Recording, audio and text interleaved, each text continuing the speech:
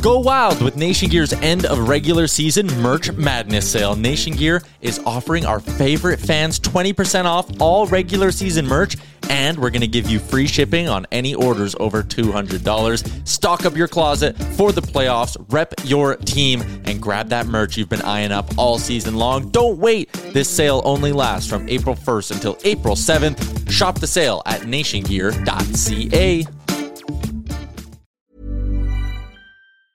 Hiring for your small business? If you're not looking for professionals on LinkedIn, you're looking in the wrong place. That's like looking for your car keys in a fish tank.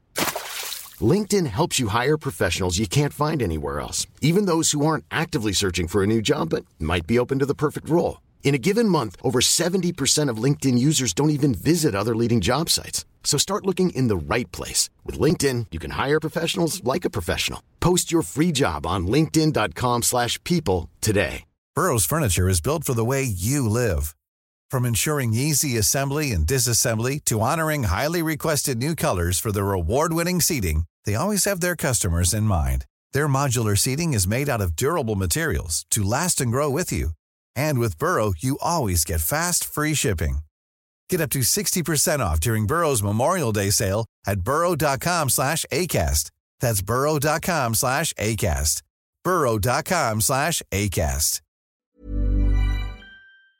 When he got his fastball, he destroyed it.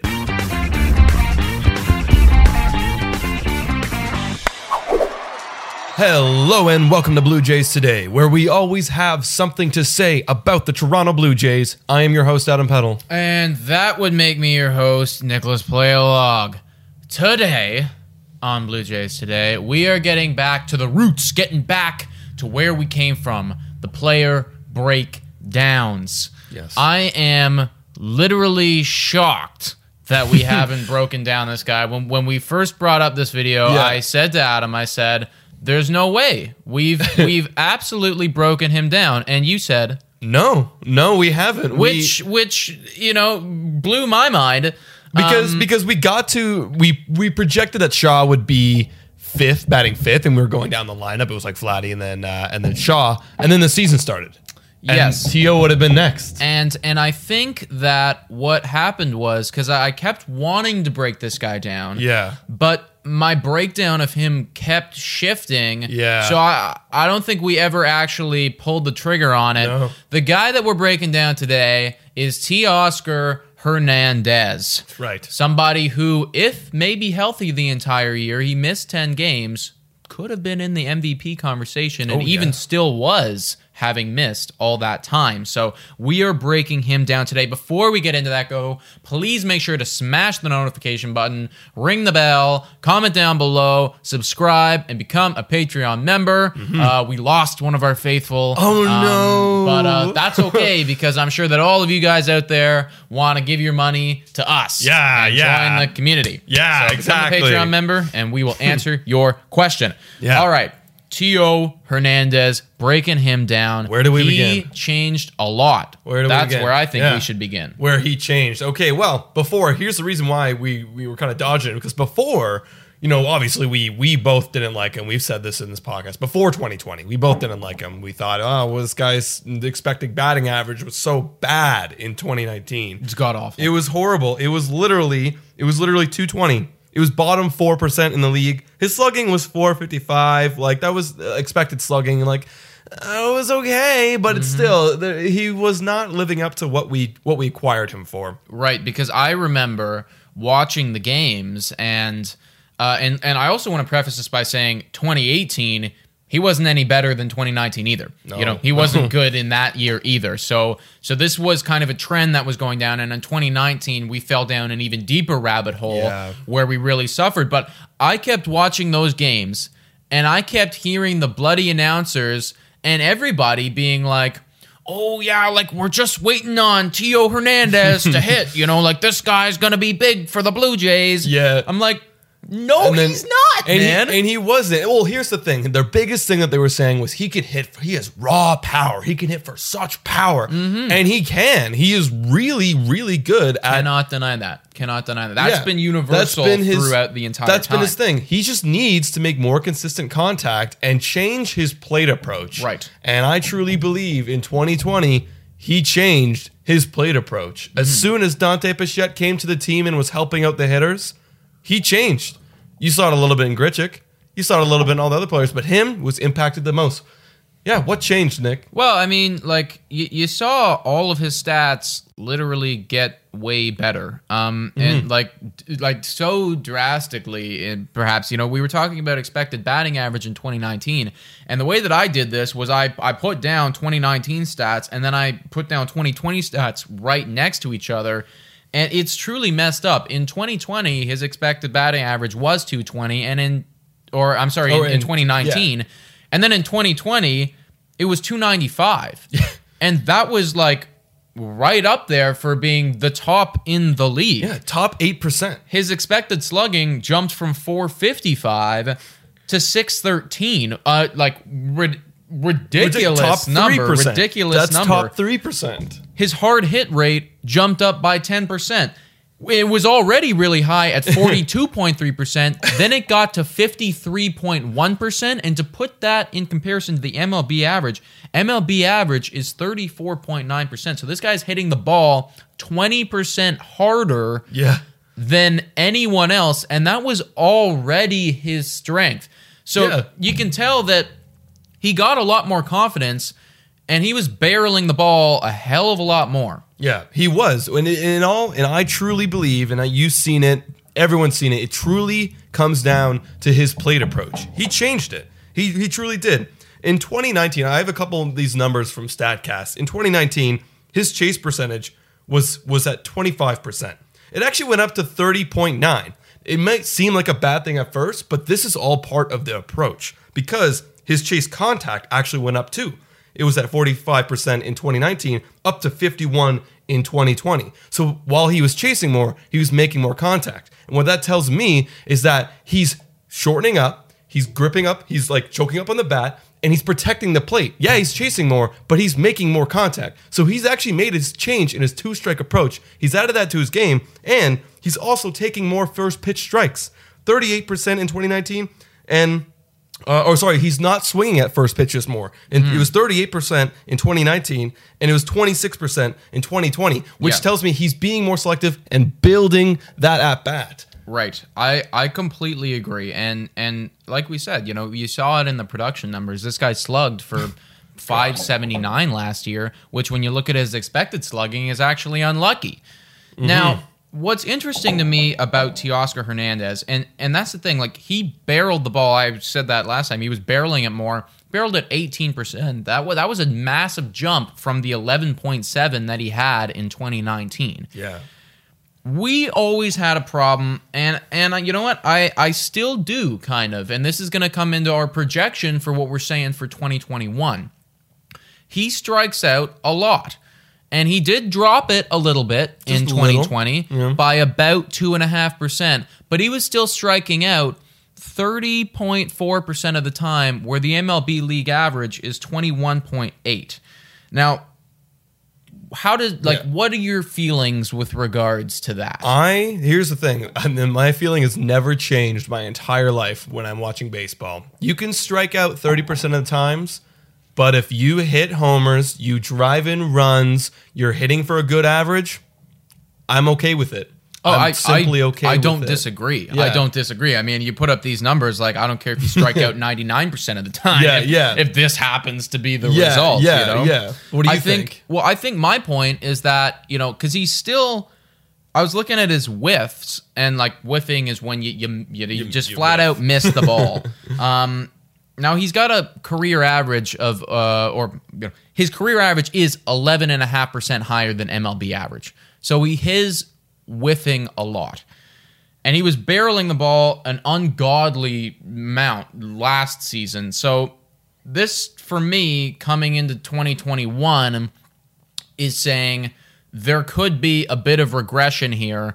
if we're not barreling it at the same level, which is literally, you know, an MVP sort of level at 18%. Like that is very, very, very, very, very high. Because he was top 2% in barrel percentage last year. Like he was barreling. And that is, you know, again, a complete drastic leap from anything he's done in his career. Yeah. And again, like the reason I still say it, the reason why is because of that approach. And when I look also at his approach and why it's factored into these crazy high numbers in barrel percentage, exit velo, slugging, expected batting average, is because all because of the approach. And I want to break down his strike zone or swing take profile, which is basically like the amount of runs generated with pitches in certain parts of the strike zone, right? So I want to take two parts of the strike zone, which is the heart of the strike zone and the perimeter, the edges of the strike zone. Pitchers will kill you on the edges, and every hitter, even Mike Trout, has a negative run value on the edges because that's where pitchers live and die. Like if you can go there, you're not going to hit it. In 2019, he had a 4+ run value in total. In 2020, he had a 7+ run value, so he was generating more runs. Now, to break it down even further, in 2019, he had -4 runs generated in the heart of the zone. So that means when people were putting it right down the middle, he was finding ways to get out and lose runs. Which is where you need to be creating That's where you need to be creating runs. Whereas in 2020, he had a 9+9 runs generated from the heart of the zone. Okay, so he was getting a lot better at recognizing what we need to be smacking right now. He was looking for a pitch and sticking to that pitch, and when it came into his sweet spot, he was not missing and he was barreling it. And that all comes down to that new approach he has. Well, you keep saying the new approach. Like, what is that? Like the new approach, the way that you're describing it. Like, is that you like select selective? a pitch? Yeah, he's a great fastball hitter. You select one pitch and you wait for that pitch. Mm-hmm. That's it. If you throw a hanging curveball first pitch, even if it's right down the middle, if that's not your pitch, don't swing at it. Wait for the fastball. Right. You want one pitch. And when he got his fastball, he destroyed it, because that's why he was barreling it so much, because he was dominating it when pitchers gave him fastballs in the heart of the plate. Mm-hmm. So my question to you then, coming into 2021, if you're realizing this, I think a couple other MLB GMs could be realizing this. Mm-hmm. Pitchers, in fact. Yeah. And they might be adjusting to Teoscar Hernandez. Yes. Do you think that he will be able to adjust as the league adjusts to him? And that's what we're going to have to see, because what he needs to do to then adjust to the league. Because if I'm a pitcher, what I would do to adjust to Teoscar Hernandez is don't give him a fastball down the middle, because he can hit it now. Exactly. So fastballs, or not fastballs, pitchers are going to have to be perfect and live on the edges. And if they're not perfect and they're throwing on the edges, Teoscar has to have the discipline now early in the count to not swing at those. And we've seen that in his first pitch taking. He's not taking that first pitch because pitchers aren't going to want to come to him right away. They're going to be dodgy. Still chasing a lot of pitches, though. He is. Granted, you know? Granted, that is part of his approach if he gets to 2 strikes. We actually don't have the numbers for that, but how much he's swinging that 2 strikes. Mm-hmm. That is, and I did notice that was...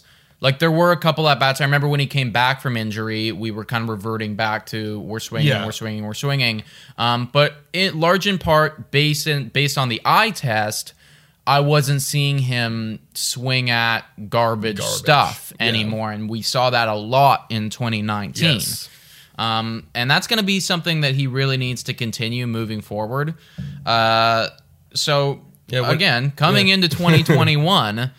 What is your outlook for this guy? You know, I didn't put out production numbers because I'm still waiting to see, who we get in this team, where he's going to bat, the lineup. Right. But I did give him a slash line that I think is pretty realistic, and I'm curious to know what you think we can expect out of Teoscar moving forward. Yeah, go for it. What's your slash? Oh, I thought you were giving me the slash line. What's the slash line? Oh, okay. My slash line that I put is I think that we are going to see regression in the batting average. I think that he's going to bat for something like 259 with an on-base percentage of 315 and a slugging of 509. Okay. Which, to be honest, I wouldn't be opposed to. In fact, I think that would be pretty good for what I expect for him. A career batting average of 245. That's still improvement. I think that we are going to see some regression from the 289, the 579 slugging. But if you're still slugging over 500, it means that you are giving us home runs. You are providing run support. And I'd be happy with that for a guy who I think should start to develop into our 5-hitter. Yeah, fair enough. And in my verdict is basically, I think, Teo is going to not regress heavily. I think his floor is definitely going to be raised with this approach. I mean, that expected batting average, I just cannot ignore 295. Like, he clearly changed his approach, and it's changed his slugging. So I hope for Teo to hit 270 next year with 35 home runs. That'd be amazing. Yeah, because he was hitting, like, what, he hit 289? 289? In 50 games, he hit 289. Yeah, I think his floor is going to be raised, and I'd like to challenge Teo to make the adjustment to the pitchers to take more pitches, even more pitches, because now they're not coming after you, Silver Slugger. You're going to have to let them come to you and keep in your approach, and you can hit 270 with 35 home runs. So you're saying his floor. Mm-hmm. I think we can both agree his floor is not 270. Like, that's pretty good. What do you think his floor would be? Floor would be 250. Like, kind of around what you were saying. That'd be my floor in my opinion. I think his ceiling is 285, and so that's why I picked like 270. I think he's going to land somewhere in there. Okay.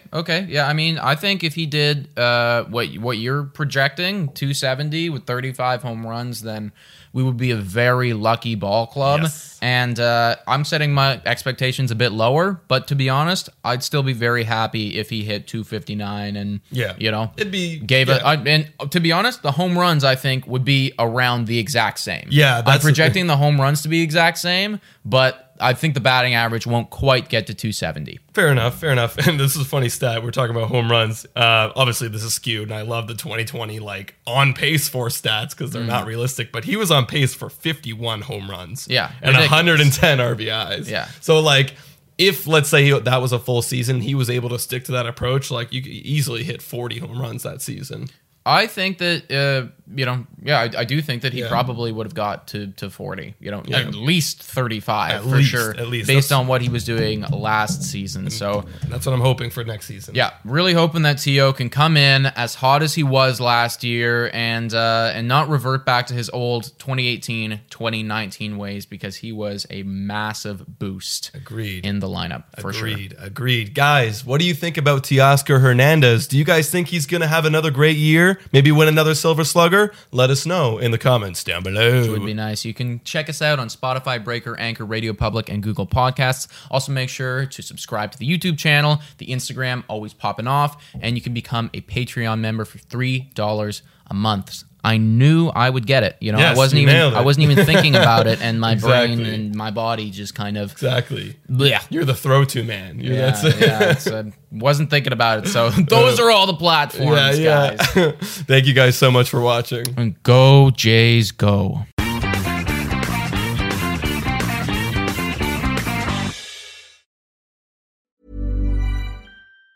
Even on a budget, quality is non-negotiable. That's why Quince is the place to score high-end essentials at 50 to 80% less than similar brands. Get your hands on buttery soft cashmere sweaters from just $60, Italian leather jackets, and so much more. And the best part about Quince, they exclusively partner with factories committed to safe, ethical, and responsible manufacturing. Elevate your style without the elevated price tag with Quince. Go to quince.com/upgrade for free shipping and 365-day returns. Mom deserves the best, and there's no better place to shop for Mother's Day than Whole Foods Market. They're your destination for unbeatable savings, from premium gifts to show-stopping flowers and irresistible desserts. Start by saving 33% with Prime on all body care and candles. Then get a 15-stem bunch of tulips for just $9.99 each with Prime. Round out Mom's menu with festive rosé, irresistible berry chantilly cake, and more special treats. Come celebrate Mother's Day at Whole Foods Market.